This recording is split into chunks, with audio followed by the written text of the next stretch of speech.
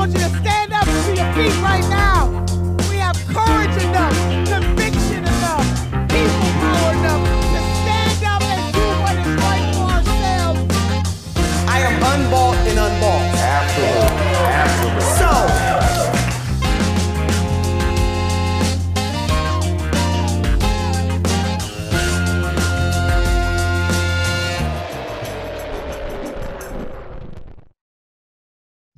welcome to Unbossed. So glad to have you here today.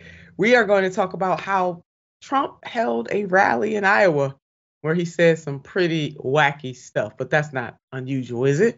Billionaires pump millions into this election cycle. That's not unusual either, because we are actually turning into the corporate states of America. But that's not quite new, but it is definitely more pronounced in the 21st century.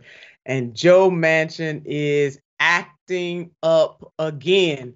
And I have none other than the one and only who can handle the people who act up. He handles them well. I have my dear friend Mike Figueredo here with me. He is the host of the Humanist Report. Mike, it is so great to see you.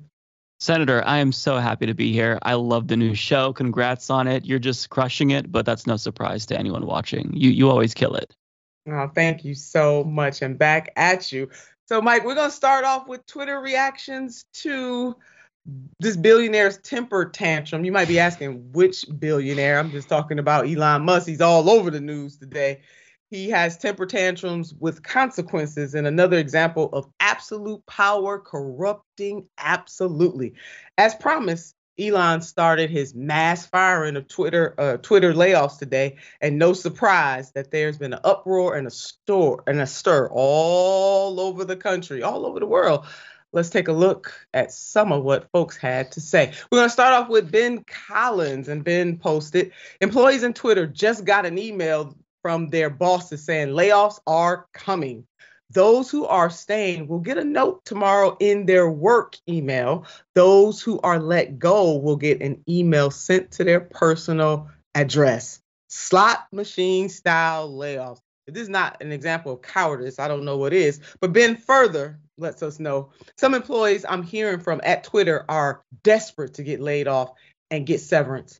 The work culture there is beyond toxic.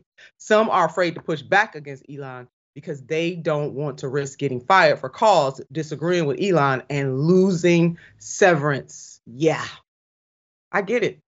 One of the Twitter employees put up this post to let us know what was going on. Said, I was fired from Twitter this morning. I was responsible for reporting tweets for content abuse. Imagine that. Those are the first people that you go after, the people who are responsible for making sure that folks don't abuse the atmosphere, the social square, so to speak. So we're going to get at them first. And then next we have Rashad Robinson, who posted this. Elon Musk fired the entire team that identified the Twitter algorithm amplifies right-wing voices over others. Not the first time we have seen staff, particularly Black employees, punished for flagging how their company's products enable and amplify racism. So as we mentioned earlier this week, certainly hate speech has increased since this man has purchased Twitter. The use of the N-word has increased by 500%. And then transphobia, homophobic comments, yeah, they have all increased as well.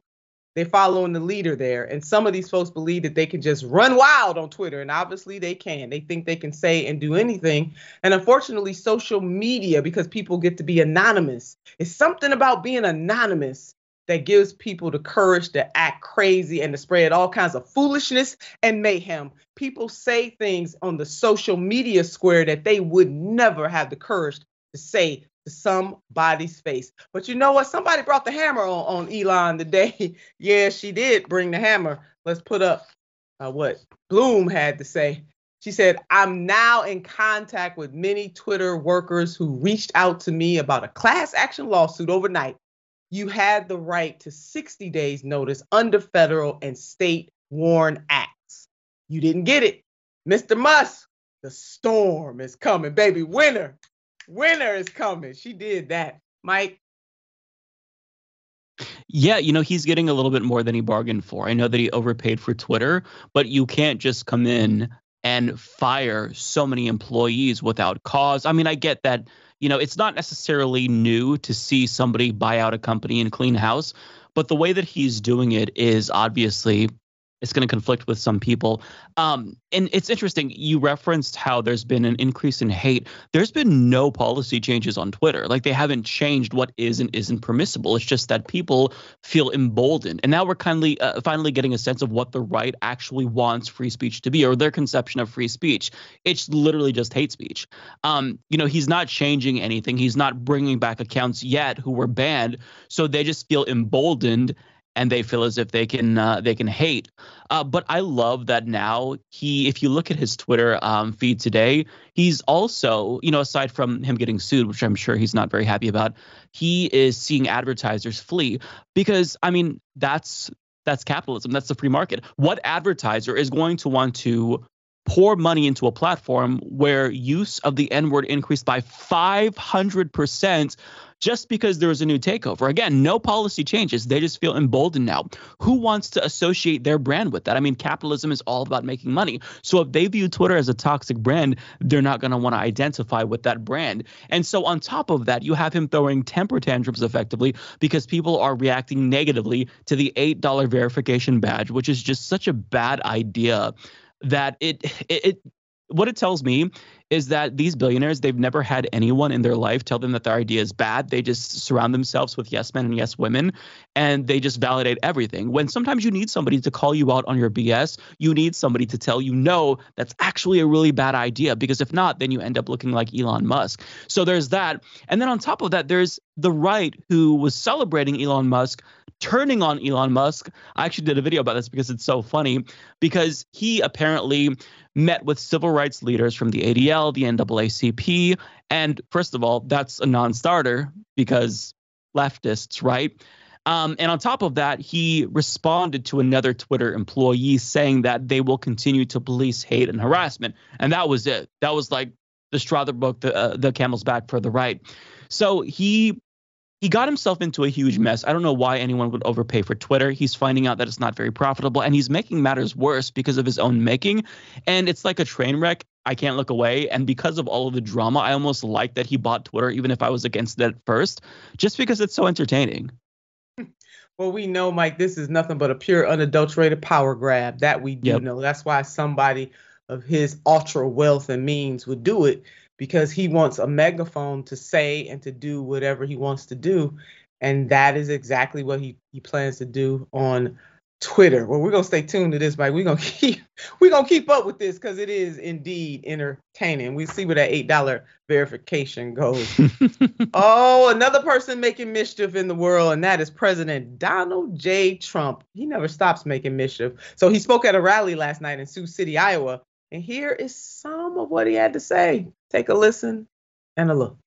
Can't walk down a sidewalk in Chicago, get hit over the head with a baseball bat from behind and say, gee, we live in a wonderful place.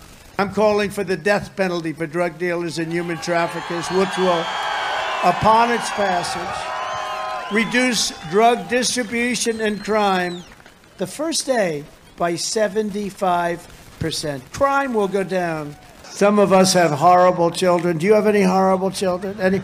Does anybody have like a child where you really are not going to leave your farm? Any farmers? We are a nation where fentanyl and all other forms of illegal drugs are easier to get than formula for our beautiful little babies. Your favorite president got screwed. My. We all know where this is going. So Trump's rally in Iowa comes on the heels of a potential announcement that he is, in fact, going to run for president again in 2024. No surprise there. He's been teasing that for quite a while. Take a look at this headline. Trump hasn't announced a 2024 bid, but he's acting like he's running. The former president is holding a rally in Iowa and taking swipes at likely primary rivals, while his super PAC is running ads attacking Biden. Oh, my God. I'm telling you, this is a sigh moment. It really is. So we can't imagine that those events, I mean, they're so hate filled. He is inducing folks again. He's motivating folks. The base instincts of his followers, that is what he pulls up and pulls out. And Trump is hoping to ride a Republican win, a Republican wave on next Tuesday. That remains to be seen. And it's not looking good right now for Democrats, especially in the House. Mike? Yeah, I think that the way that he's speaking kind of does give me an indication that he will be announcing very soon. Because if you watch some of his rallies over the summer, and you shouldn't because it'll rot your brain, but if you watch it, he was just more casual.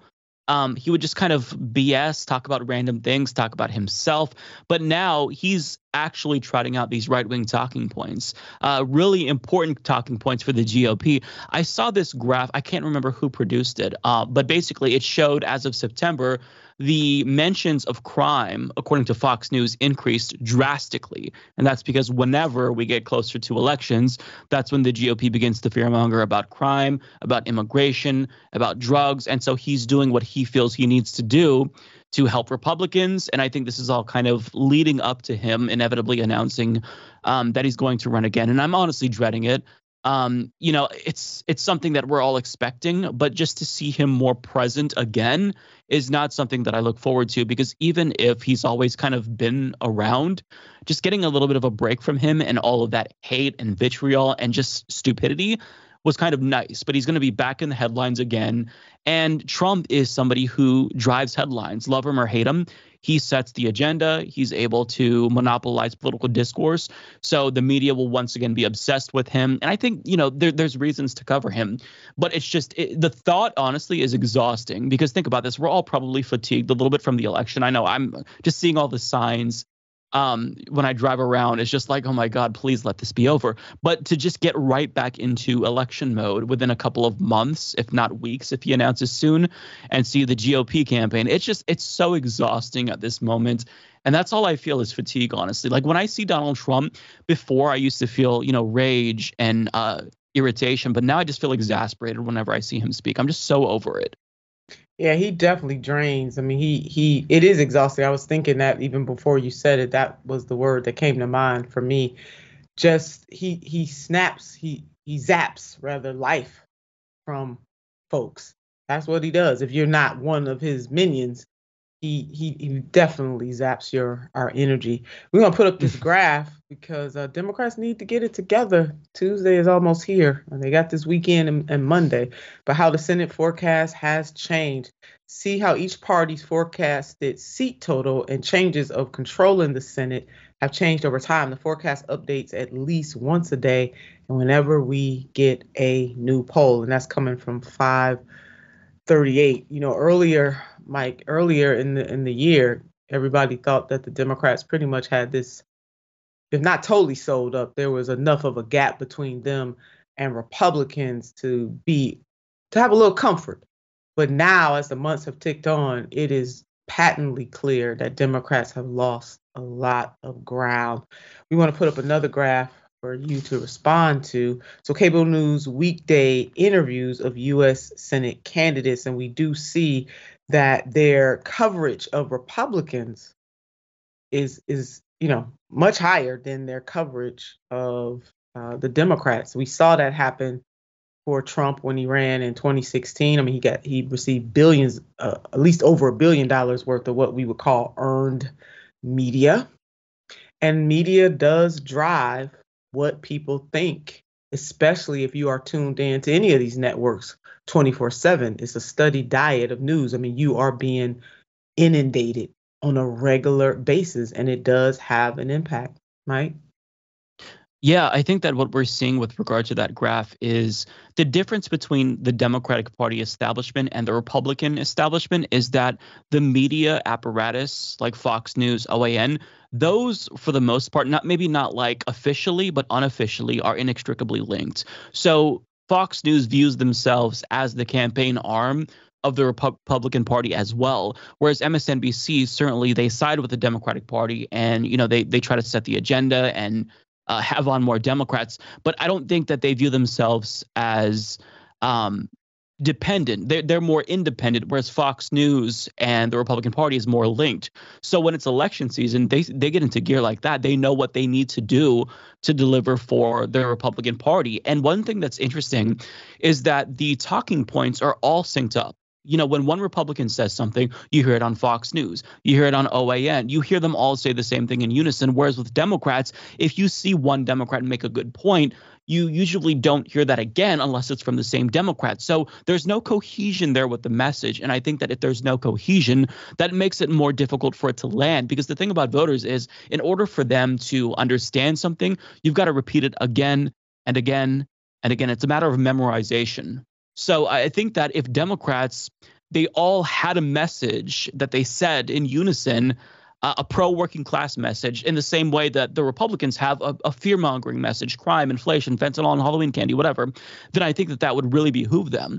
But the problem is that it's so isolated. Like, I've been giving credit to Biden here and there, which is hard for me to do, by the way, as a leftist. But I've been giving him credit because he's been talking about the ways in which Republicans want to cut Social Security. I think he's been doing a good job at hammering them for going after student debt relief. But you don't really see that. You see different types of campaigns being run by Democrats. And I understand that not, that the message that resonates in California might not resonate in Ohio. So sure, you have to tweak it.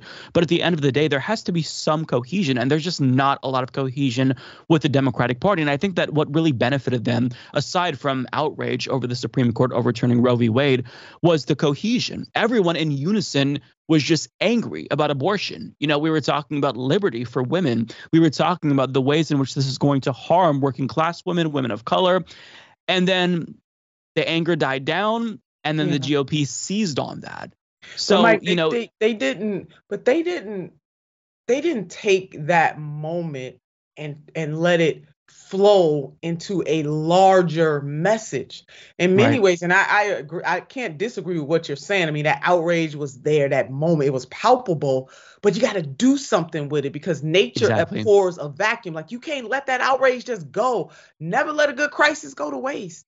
And they should have taken that issue and wrapped it around economics.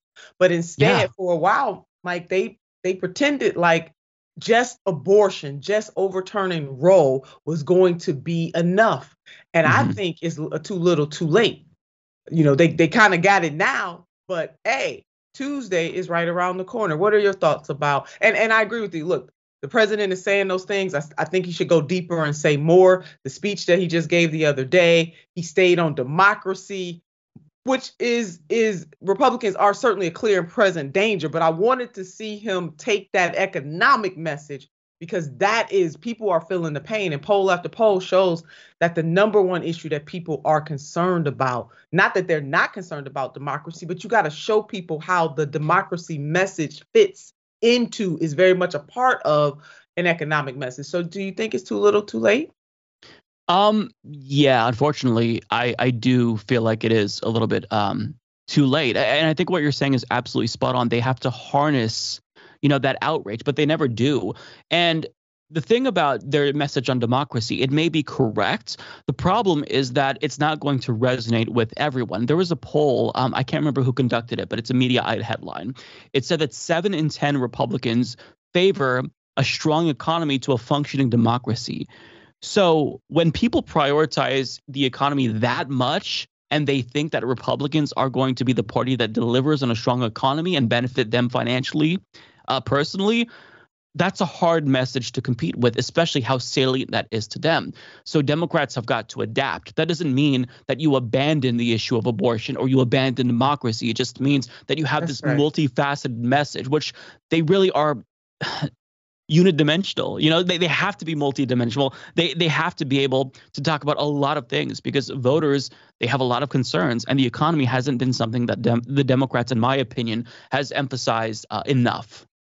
And it's hard, Mike, for neoliberals to put forth the requisite emotion when it comes to people's pain.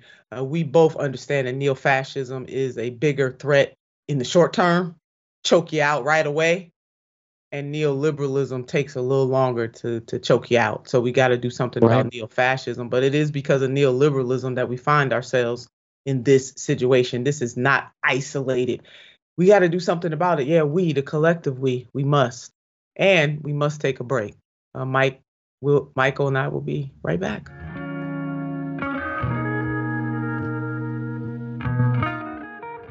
And welcome back to the show. On to viewer comments. You know this is my favorite part. So we have TYT member Cray Cray says, "Whoa, Mike from the Humanist Report is with Nina. My TYT Friday is going well." Love it, Cray Cray. On Twitch, The Real McCoy says, "Hello, Miss Lovely Nina." Oh, I appreciate that so much. And YouTube Super Chat, Aggravated Progressive says, you know what, Mike? I'm an aggravated progressive too. I love that. How could you not be at this point, right? Right. Aggravated Progressive says, "Nina Turner, heart and fire. Hello, somebody. Hello, somebody. Hello, Aggravated Progressive." Mike and I are right with you. We aggravated as hell too. If you ain't mad about something wrong with you, baby. You ain't got a pulse with all this foolishness. Quoting one of my friends, foolishness and mayhem going on. I want you all to remember, do not forget Brittany Griner and her family. There was a latest report that the administration is, trying to do some things. We want them to amp that up. But in the meantime, we all can play a role by lifting up her and her family, doing whatever we can. Helping organizations that are helping to bring her. And if you're a praying person, thinking person, sending good vibes, whatever you do that's on the goodness side, please send it their way. And hashtag, if you are on social media, if you still dare to be on social media, hashtag we are BG. That's hashtag we are BG. And our family and friends, sisters and brothers in Jackson, Mississippi, water crisis is still ongoing. You can help us help them by donating any amount. And when I say any, I mean any amount will do, just a little bit. Many hands make for light work. Donate at tyt.com/relief. That is tyt.com/relief. We really appreciate you, all of our viewers and all of our subscribers. We wouldn't be able to do what we do without you, baby. So thank you so much. Tim Michaels, never lose another election. Yeah, this is what this Republican, this is what he said, but go ahead. Don't take my word for it. Take his. Republicans will never lose another election in Wisconsin after I'm elected governor. Yeah, you heard that right. Now, I don't know how, maybe he has a crystal ball or something that he can predict that after he takes office that another Republican would never ever lose again. Or maybe he's talking about rigging some stuff by changing public policy in a way that makes it harder and harder and harder for people who would not vote that way to vote. I don't know what that means, but he got some superpowers that I just don't know about. So you heard it. He said that. He said the quiet part out loud. Republicans will never lose another election. It was in Wisconsin after I'm elected governor.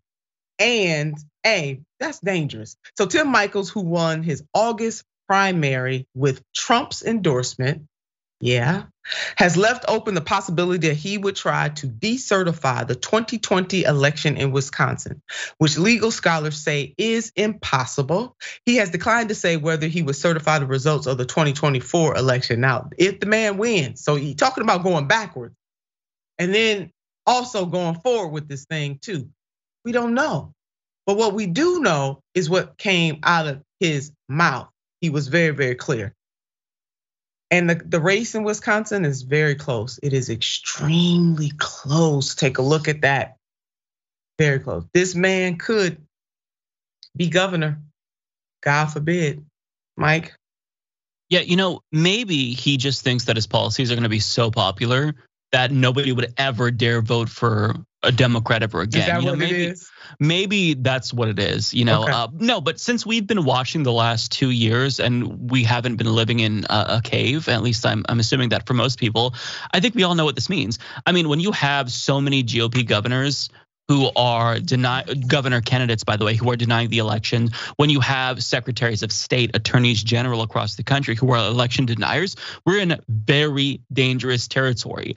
And we don't necessarily know how this is going to play out. We can only anticipate what will or won't happen. I think that the most obvious situation that we could find ourselves in is that if Trump or Republicans wanted to stage a coup again, this time they have more institutional power that would make them successful. And then I'm thinking about this and the Supreme Court case that's working its way through the system. They hear it on December 7th, I believe, Moore v. Harper, to where if they approve independent state legislature theory, this could actually legitimize, constitutionally speaking, governors just subverting the will of the people. So if they want to appoint their own electors, they can technically do that.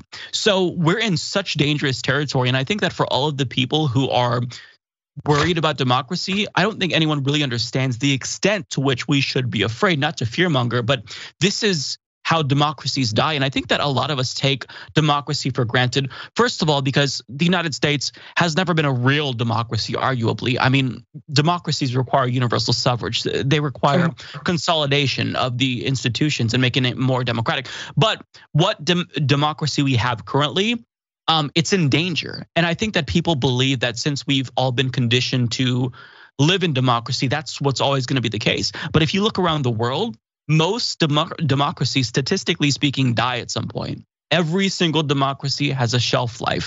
Now, yes, it is the case that there are some advantages for us. Our democracy has existed longer, so that gives us some advantages. There's additional buy-in that we don't see with newly democratized countries around the world. But democracy at some point is going to die. And I think that we're in that beginning stage of the end stage of democracy. And I just don't think that people understand what that's going to look like and how bad it's going to get, how much civil rights and civil liberties we will lose as a country if we lose our democracy. And it's already bad. But under an actual authoritarian regime, it gets worse. So it's just, I'm very fearful for the future. And it comes at the worst time when we should be doing everything in our power to unite as a human species to solve climate change. But we're going backwards at the worst possible time. So it's just like this combination of bad things that I feel like it's leading to our demise as a species. And I don't know how to internally grapple with that. It's really dark. Yeah, you're not alone in that. And certainly regression happens more quickly than progress. You know, my grandmother used to say, you know, it's easier to jump in the hole than it is to get out. And we're seeing that happen in real time right now in this country and all across the world. Now, Tim Michael is running against incumbent Democratic Governor Tony Evers. And here's a fun fact. It's an important fact. Maybe I should call it an important fact. But Governor Tony Evers vetoed 9 Republican election bills earlier this year. And those bills would have made it even harder for people to vote in Wisconsin. Let's take a look at what this governor did. So the Republican-controlled Wisconsin legislature election bills banned local officials from correcting information on the absentee ballot, narrowed the definition of indefinitely confined voters, required the state to verify the citizenship of immigration, made it harder to request absentee ballots, deactivated the registrations of voters with discrepancies, giving the legislature more power to block federal election guidance. And Michael, Mike, I don't know why I want to use that full name. Mike, you were alluding to that about the case that is going before the Supreme Court right now. You have state legislatures trying to do it themselves. And it is vitally important who holds the people's power. And I know sometimes when we say things like that, it sounds so trite, but this is real. And one of the failures, Mike, I believe, of the Democratic Party is to just totally cede territory on state legislatures to Republicans. And Republicans have been very comfortable with Democrats winning I shouldn't say comfortable, but they have accepted winning the Congress, even though they'll push back on that, and winning the presidency. And they have gone all in on controlling state legislatures across this country. You cannot just hold the levers of power on the federal level. You got to have other teams, you got to have other players on the field, on the state, regional, and local levels of government. And for the life of me, I cannot understand why the Democratic Party does not look at the winning of elections in a holistic way. Yeah, it's especially crucial now because where the electoral theft could happen if Republicans did want to do something would primarily be at the local level. So Democrats should never miss an opportunity to run someone in a race. Never just expect that, oh, there's going to be a Democrat running. Like, invest in these local races. And that's one area where the Republican Party, to their credit, has been a lot more savvy. They don't ever just sit out of a school board race They No. run everyone from, president to dog catcher. They don't care. And that's where Democrats, I think, have really failed. And what makes this situation in Wisconsin worse is that, as you alluded to, there are Republicans in control of the legislature. So you have this authoritarian who says Republicans will never lose an election again. And then he has effectively unlimited power because he has the legislature behind him, who's already pretty authoritarian. So it just makes for a disaster. And I don't know how bad it's going to get, but if they feel that the election didn't go their way, they now effectively, it looks like they will have at least the people in charge that can create institutions that let them steal elections, and that's so terrifying. It really is, and they're making it very clear. I think the good part about this bad situation, and I'm using the word good slightly sarcastically, is that they saying the quiet part out loud. Right. That they are overtly saying what they plan to do. So at least it gives us somewhat, Mike, of a fighting chance. They're not just doing this covertly, they're doing it very overtly. If there's just one like slither of silver lining, that is it. Yeah, I agree with that, absolutely. So the drowning of democracy, we keeping this going. Billionaires lining the pockets of politicians is nothing new, but now they're doing it at record highs ahead of the midterms. Take a look at this headline from Common Dreams. Drowning our democracy, US billionaires have pumped, Lord have mercy on my soul, almost $1 million into the midterms. Yeah, that's what they did. Billionaires represent, you see that 0.0000002% of the American population, but they're responsible for 7.4% of all political donations so far this cycle, according to Americans for Tax Fairness. Let me just break this down for you in simple terms. The corporate states of America and democracy is for sale.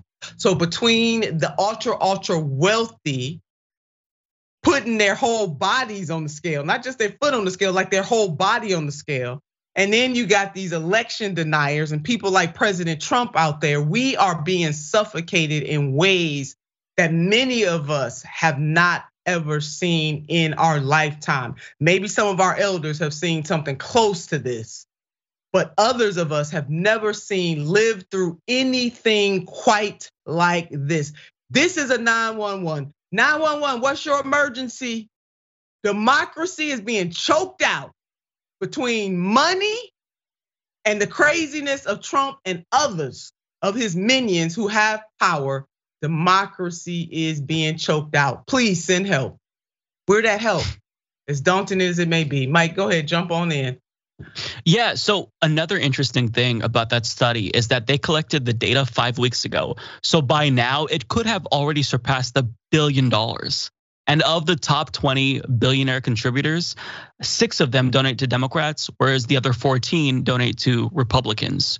So what they are doing effectively is they are brainwashing people, because you are able to win elections more easier if you get the message out. So if you see somebody's message on TV, you hear it on the radio, you see a billboard, well, you're going to at least identify that person. Perhaps you don't necessarily agree with the policies. Perhaps they don't even say their policies, but at least you know their name. Name recognition goes a long way. And so other studies have shown that a majority of the time, the candidate with most money ends up winning these races. So basically, and this is not hyperbole, billionaires are just buying elections. That's what's happening. Yeah. And after Citizens United was decided by the Supreme Court in 2010, billionaires spent 32 million. By the next midterm, which was 2014, they spent 200 million more, so 232 billion. And then in 2018, it was almost 700 million. We're talking millions right now. So in 2014, it was 232 million. And now with this election, it could be $1 billion by now. Could be $1 billion, yeah. It's insanity. Absolutely. And people know that money in politics is an issue, but I don't think they truly grasp how it is just ubiquitous in politics, from congressional races to local judge races. It is everywhere. And I mean, imagine you are an elected official. Somebody gives you $1 million to your super PAC, but you have this person who gave you $5. Who are you gonna listen to? It's just human nature. You're gonna listen to the person who did the biggest favor for you. So this is drowning out our voices, and billionaires are effectively buying off elections, and they're getting a return on that investment, by the way, which is really important. So the Americans for Tax Fairness, who conducted this analysis on Twitter, they have a really interesting thread. I'd recommend everyone check it out. So they talk about how Ken Griffin is one of the billionaires who's buying out, elections, and he is fighting. He's spending lots of money to fight increases on taxes to wealthy people. There's another rich family who they spent I don't know how much it was like 20 million into electing Ron Johnson, and they got him to defeat something in Congress that would have elevated their taxes. It's so brazen. It's so brazen. So this is an investment, and they're getting returns on that investment, and it's killing our democracy. So it's deeply, deeply unsettling to see this happen just in broad daylight. Yeah, it really is. I mean, Citizen United, and that's not the only case that started chipping away at this, but certainly saying that money is speech. And the more money you have, I mean, it's hard to argue because we're seeing it happen in our life in real time. The more money you have, the more speech. Almost $1 billion spent. Let's put up this graph right now that shows how this spending has, and Mike was right ahead of us on this, how it has amped up over time. And you see that $881 million. We are almost at the $1 billion mark right now. And as Mike laid out, we might be over that billion mark as we speak. So who are these billionaires that insert themselves into the body politic in this way? I'm glad you asked us. We're gonna list them, so many of them, but we're gonna put them up here right now. That is really small. But here are the top 20 who have made politics a monopoly board for themselves. And guess what, sisters and brothers and family and friends, they want something for this. They not just giving this money out of the kindness of their heart. They want a return on their investment. Hence, this is how they can buy off politicians. Why is it that the majority of the policies that we the people want never really get passed, even though the majority of people want such policies, regardless of their political affiliation? It is because of people like this. More money in this country gives you more speech. And so they get a chance to lord over everybody else. Like, I remember it was a time, and this was, oh my God, maybe 2 years ago, and I used the word oligarchs. I forget which one of the mainstream media networks I was on. And this other person, who I will not name, went at, I mean, he was defending them as if he was one. How dare you use the word oligarch? I thought, I mean, luckily we were not in the same studio, but he gave me the impression that we were side by side. He was gonna try to jump on me or something like that. He was defending these folks. And here we are in this moment. What else can you call these folks other than oligarchs? Yeah, I think that the only reason why you defend what's happening, you defend these billionaires, is because you have this mistaken belief that, well, what if you're a billionaire one day? You don't want everyone to demonize you. You don't want your taxes to go up. But I promise you, everyone watching right now, I'm making you this promise, and this is very sad. You will never be a billionaire. You are statistically more likely to get bitten by a shark and struck by lightning than to become a billionaire. So to let them get away with this, it's not acceptable. And there's bipartisan support for not very much things, but when it comes to taxing the rich, there is, believe it or not, a lot of bipartisan support, but somehow it never happens. And this is because billionaires are buying elections and they are influencing the policies that get passed. So if you wonder why a policy that's so popular like taxing the rich isn't getting codified into law, well, now you know why. It's studies like this that confirm it's because they're in charge. They're the puppeteers. They are, and we want to thank Americans for tax fairness. And the patriotic millionaires, it's a few of them out there, but they have this wonderful graph that really shows, it really makes the point that you just made, Mike, which is you have a greater chance of, you're closer to the poorest person than you are to people like that. Now, I know it's a shocker. I know you might need to sit down, but that is the truth. Absolutely the truth. And then why would you want to be in a club of folks who actually, among those folks, really don't give a damn about the people? That's not the kind of club you should want to be in, even if you aspire to have that kind of money. But trust and believe. Mike laid it out. Other folks have laid it out. Don't believe the hype. All right. And we need to have a representative democracy that allows the greatest number of people to live out their greatest greatness. And that is not happening in this moment. And thank God that we do have some ultra wealthy people who see that and who understand that. And the patriotic millionaires are such a group. We'll be right back. Don't you leave.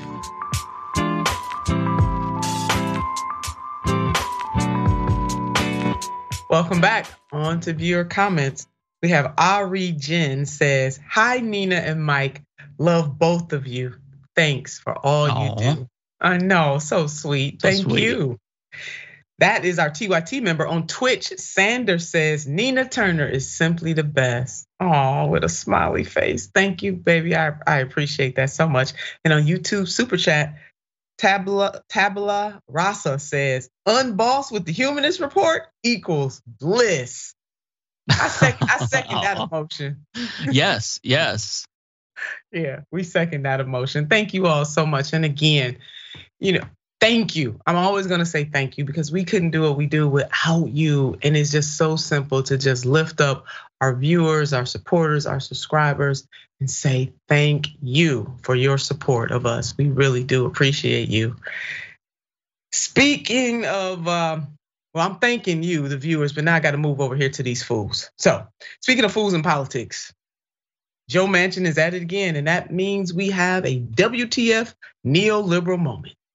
We will now kneel. Miss Cinema, no. You have a problem figuring out whether you're for me or Trump, and you ain't black. What can the business community do to better engage with this somewhat dysfunctional political system you've been describing? Quit writing checks to everybody. The investments you've made in politics from the Democrat side and the Republican side by asking nothing in return is a foolish investment because you would never do that in your business world or your private life. Why don't you do this? Tell a politician when they come to you, say, "Listen, I'm sorry, I don't give checks. I don't give a donation or a contribution to any politician, but I'm willing to make an investment. What should I expect from you? What are you going to do? What have you done in your political life? And what will you do if this is your first time? Tell me so I can make a decision on whether I want to invest in you because I can expect something in return." Yes, the senator said that.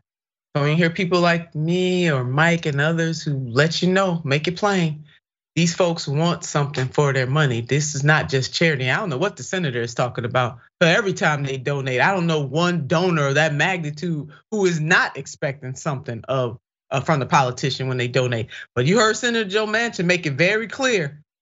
Tell them, you making an investment, what can I expect? We need to start treating our votes like that. It's a transaction, it's transactional. That means we gotta get something for the vote. Instead of, Lord, I'm gonna keep it PG. Mike, go ahead, jump in right now. I'll try to keep it PG too, it's gonna be tough. No, it's difficult. It's so embarrassing. I can't believe that he would admit that. We all know this. So it's not like he's saying anything surprising, but just the fact that he would admit that and be so brazen is genuinely astonishing to me. And it reminds me of, I don't know if many people have been following the Oregon governor's race. This is my state, so I've been following it very closely.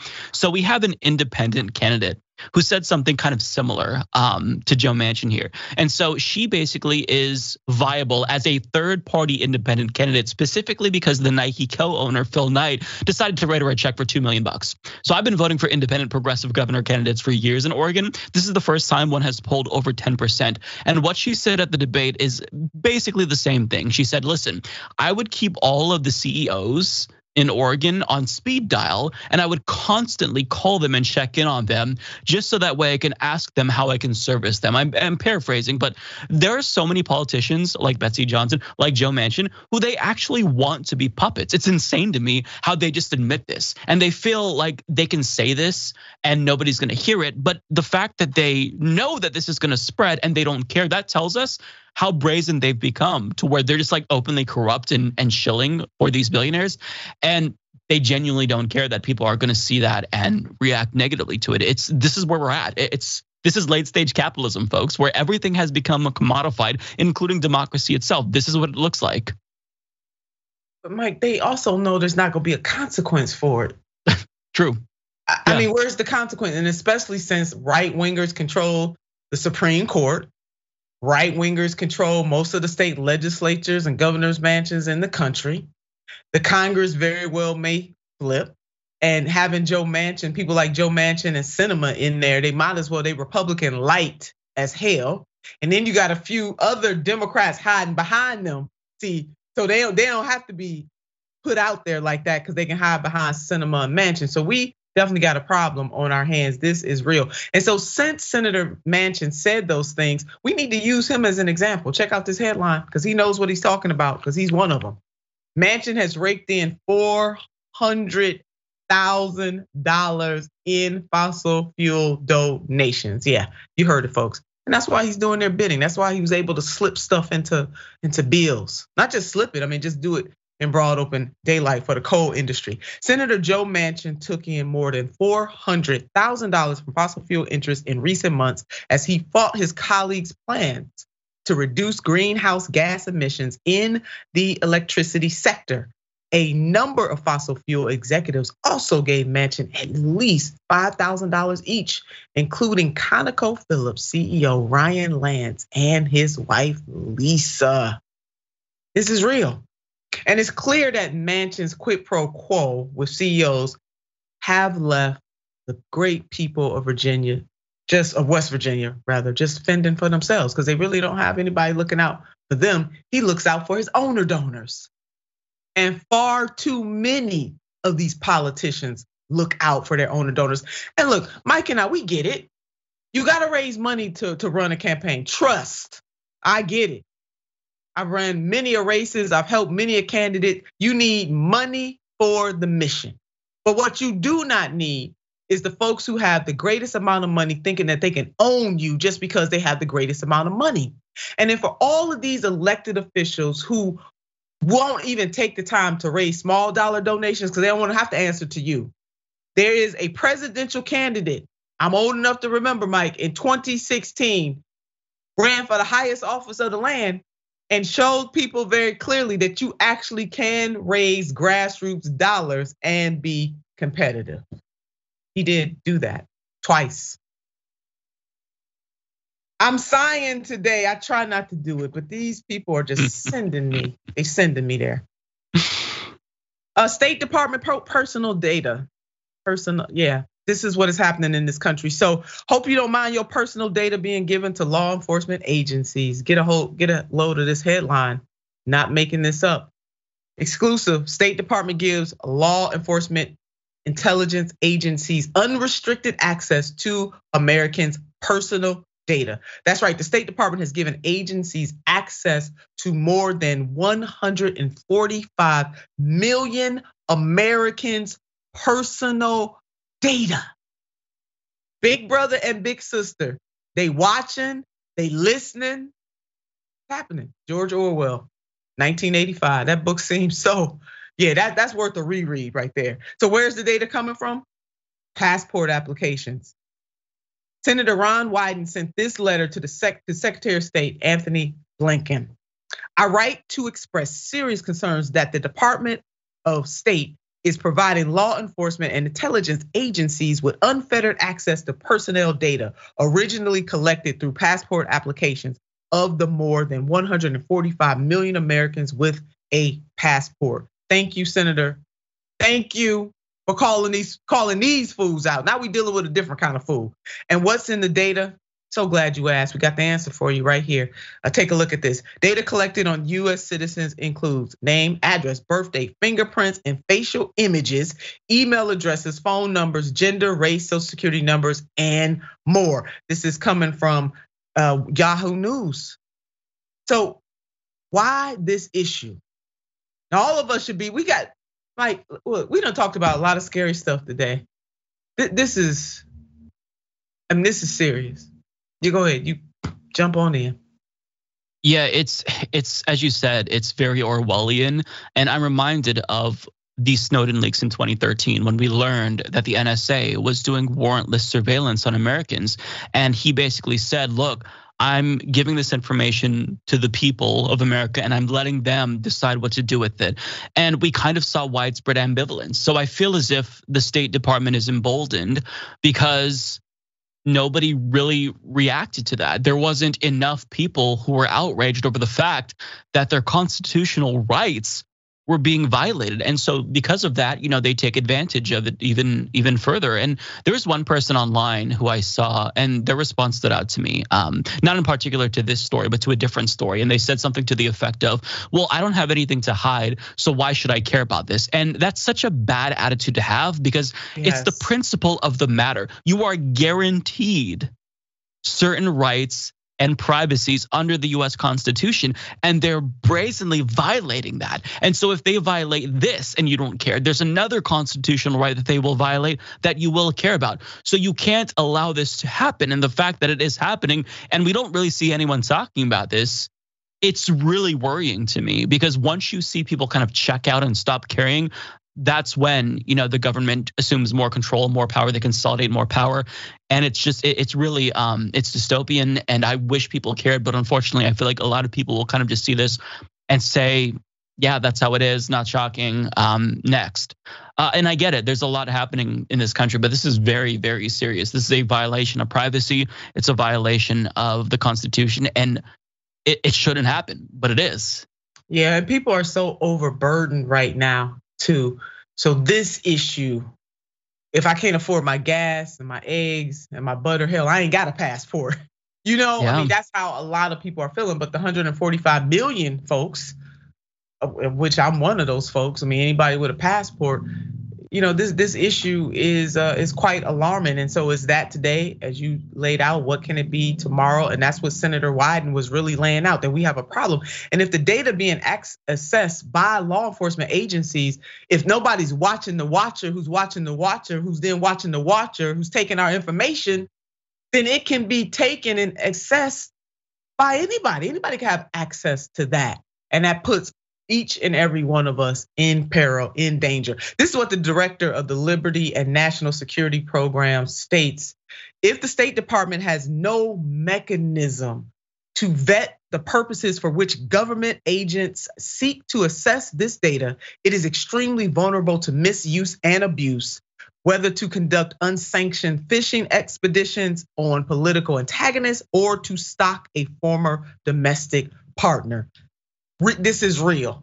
So I know all of us are burdened with some things, some people more burdened than others, but please, this is something that we must continue to pay attention to. Big ups to Senator Wyden for this, and hopefully other of his colleagues are gonna sound the alarm. Congress can do something about this. They need to check the administration on this. So today, I'm talking about the bones, always about grandma's bones. Today's bone is the backbone.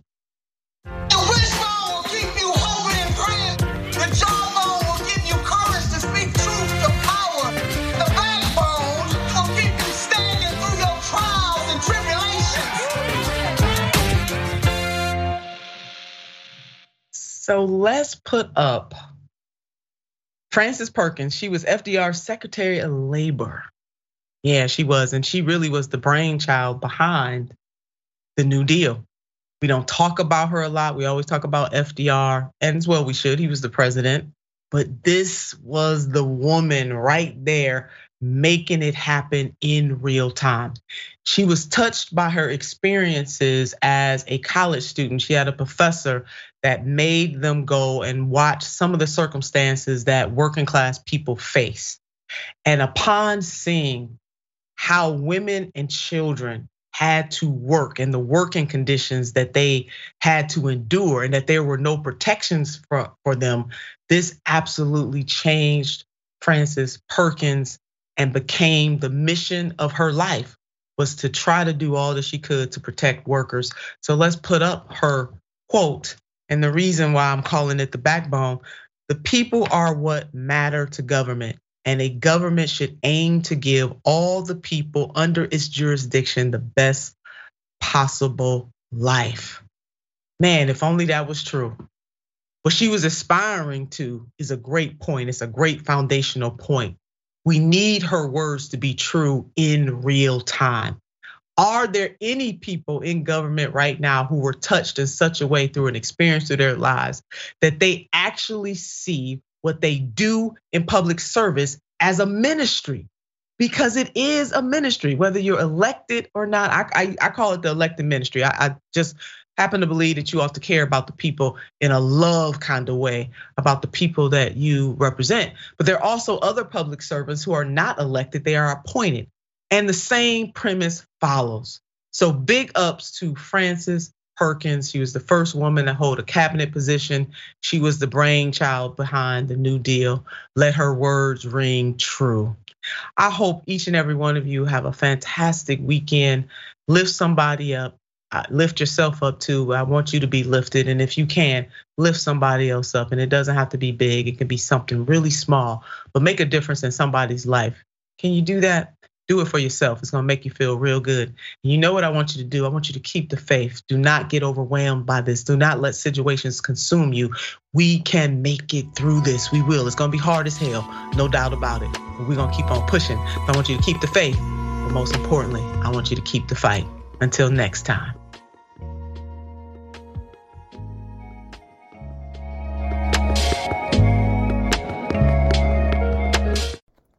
Thanks for listening to Unbossed. If you like the show, then you'll enjoy our other podcasts on TYT Network like The Damage Report with John Idarola, Indisputable with Dr. Rashad Ritchie, and The Young Turks. Make sure to listen and follow, and if you like what you hear, give us a 5-star rating.